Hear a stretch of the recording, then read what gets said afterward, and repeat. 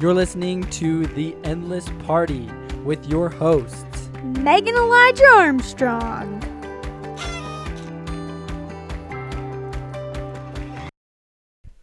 Hello, everybody, and welcome back to episode 21 of The Endless Party. Today is the Just Say No party.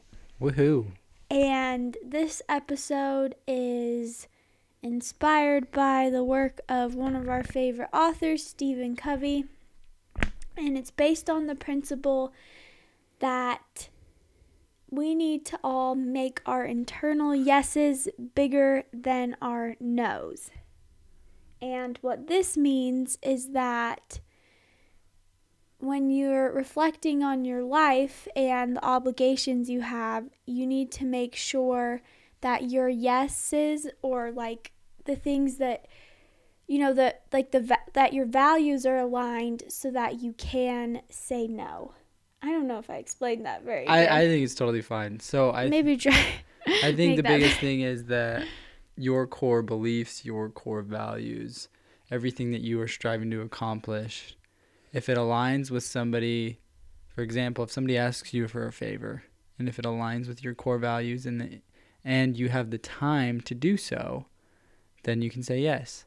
But you should also be unapologetically able to say no if it doesn't align with your values, your belief systems. Oh, yes. As well as if it conflicts with your overall goal and aspiration in life. Yes. Okay. Now that Elijah was talking about it, I think I can explain it better.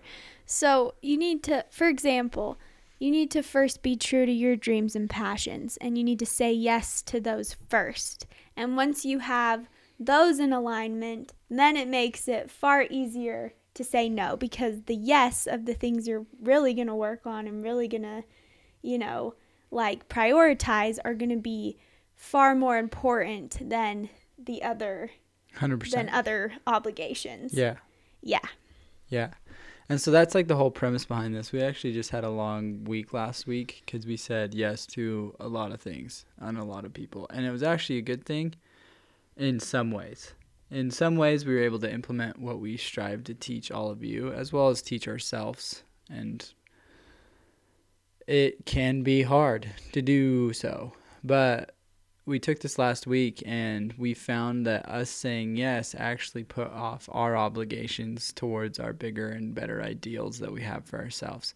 And so we need to definitely find a balance to do that. And part of that is saying no, and part of that is being able to structure our own lives and our own selves in a better way so that we're able to accomplish our goals as well as help other people when needed. Because there's other times that it's like, it's kind of like the old saying, God helps those that help themselves, right? Mm-hmm. And I'm not saying neglect other people or like put them off, but I am saying like you are just as valuable and you are just as important, if not more important, than those other people that you're striving to help. Because it's like that old saying too. It's like you can't draw from an empty pot. Right.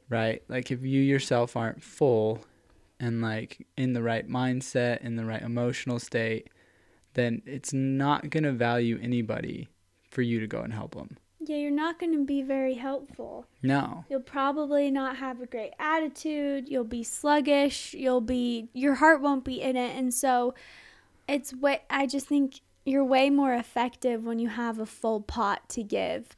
Yes. The only way that you can do that is you have to fill your pot. You have to prioritize yourself. And you have to prioritize yourself. And it's not in a selfish way. No, it's actually in a very unselfish way, right? It's like very selfless, because by doing so, you'll be more equipped to help other people. Yeah. And Covey says that when we align our decisions based on our internal unchanging value system, then our yes, or purpose for living, will impact every decision that we make. Uh-huh. And so, for example, let's just throw out an example. Say you're a mom, you have 5 kids, your husband's at work, And the neighbor calls and she's like, hey, can you do this whole big thing tonight? Right. Can you come help me for 2 hours to do this XYZ. project? And you reflect on your values, and you reflect on the 5 kids who need you at home, and your husband who needs you need to spend time with, and maybe deep down you're like, actually, this is not going to work out. This is not what's best for me and my family, and so you tell her no. Yeah. Or it could be that you're like, actually, my day is scheduled as such that I can go and be of service, but you need to be able to like have the emotional intelligence to read that situation and like make the decision based on your internal values. Right. Like, don't bite off more than you can chew, for one thing. Because then at the end of it all, I mean, if you go against your inner values, it starts to erode you. Yeah. It really starts to hurt you, because then all of a sudden at the end of the day, you're like, oh, I should have done this. Oh, I shouldn't have done this. Oh, I should have done that. It is better for you to just follow suit on your own values and like align other things with your values, so that at the end of the day, you have complete peace of mind, knowing that you did everything that you could to, one, be the best person you could be, as well as help everybody that you could.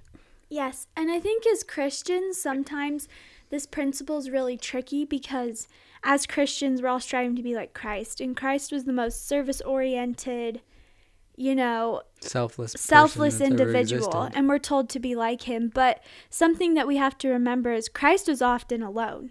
Yeah. He often left the scene and had to go take time for himself to rejuvenate and rebuild. Mm-hmm. And I think that's so important to remember, that he actually couldn't be around 24/7 to serve and heal and help all these people. He had to leave. Well, he was half mortal. Yeah, what's interesting about it as well, though, right? If you think about it with Jesus Christ, a lot of us think that being Christ-like means that we should be a pushover. Like, in all reality, right? When we look at so many people, even in our own church, or even other denominations and other church and other religions, people think all of a sudden like, oh, I'm being Christ-like when I just like help as much as possible. Even if I'm on my last straw, I still help. And that's not what being Christ-like means. No. Being Christ-like actually means having the emotional intelligence to be able to say no, to be able to recognize what is truly important and where people actually need you. I mean, back to that mother example. Mm-hmm. Helping that neighbor is a very nice thing to do, but who needs you most? Those little kids. It's a 5 yahoos running around your house. Yeah, and you're the husband that's working hard every day, right? It's like, yes, help that neighbor if time permits and if you don't neglect other responsibilities.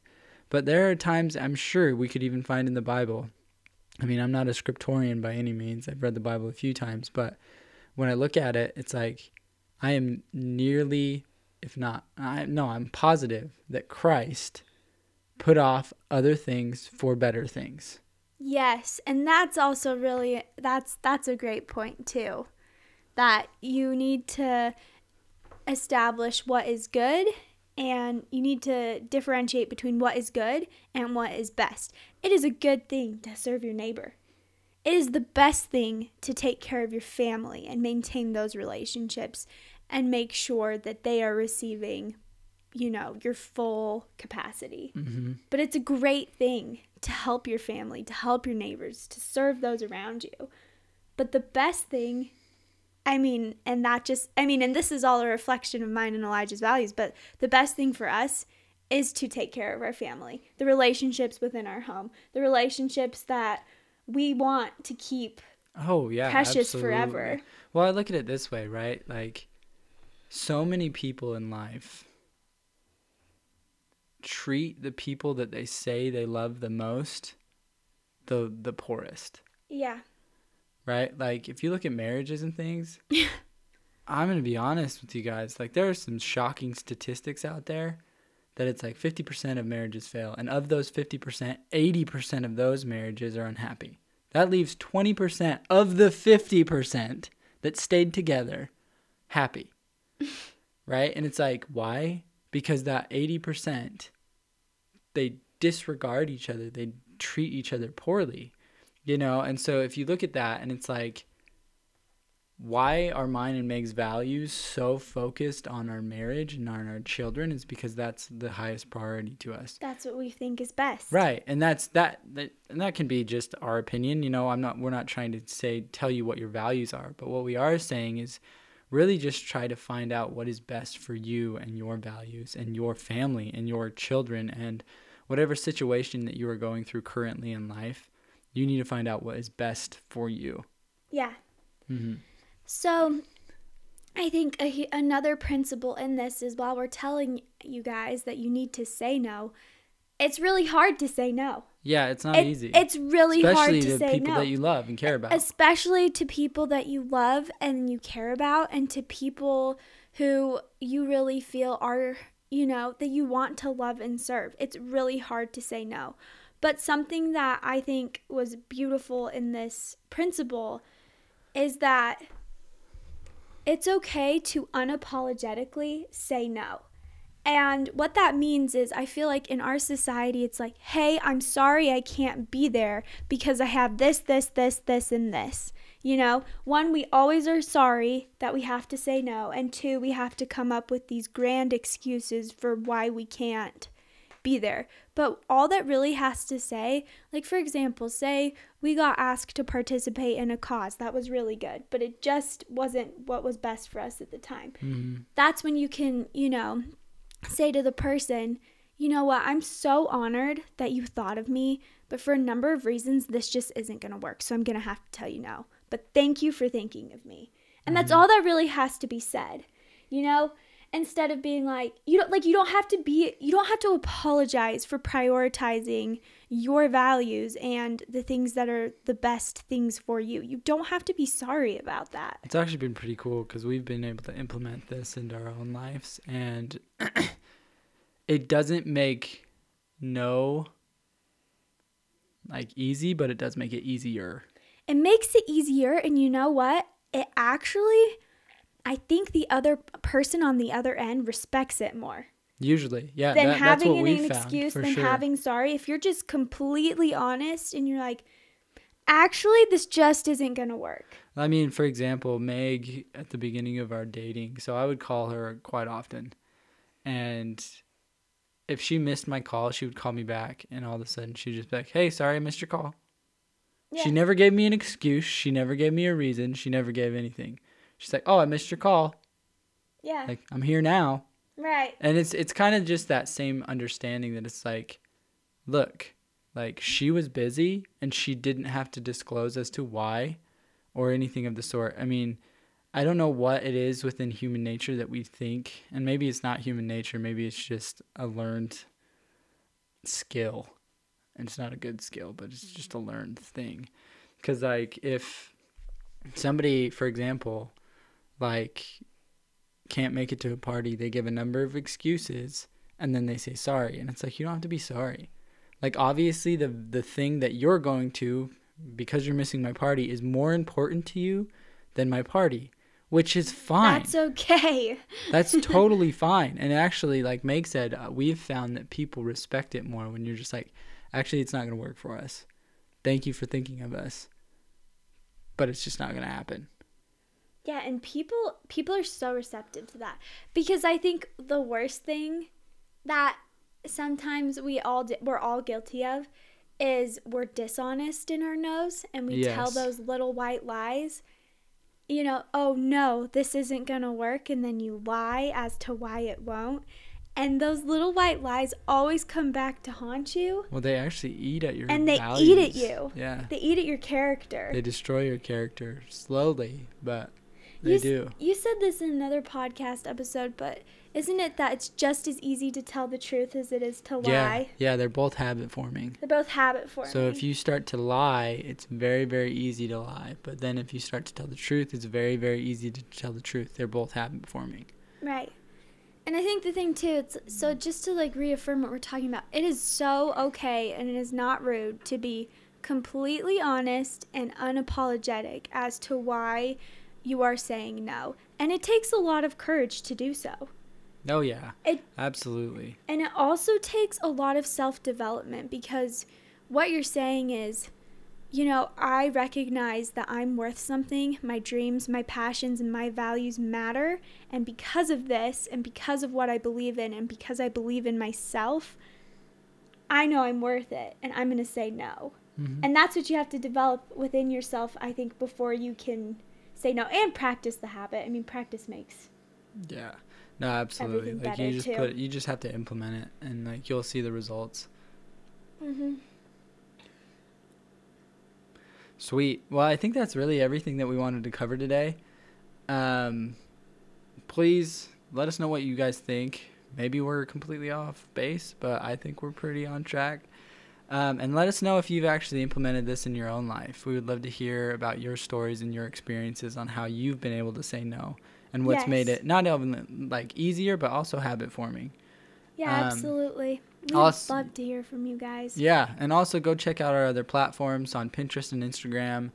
We'd love to hear from you directly. So please reach out to us. Yep. Right now we're in the, we post new episodes every Monday and Thursday. Mm-hmm.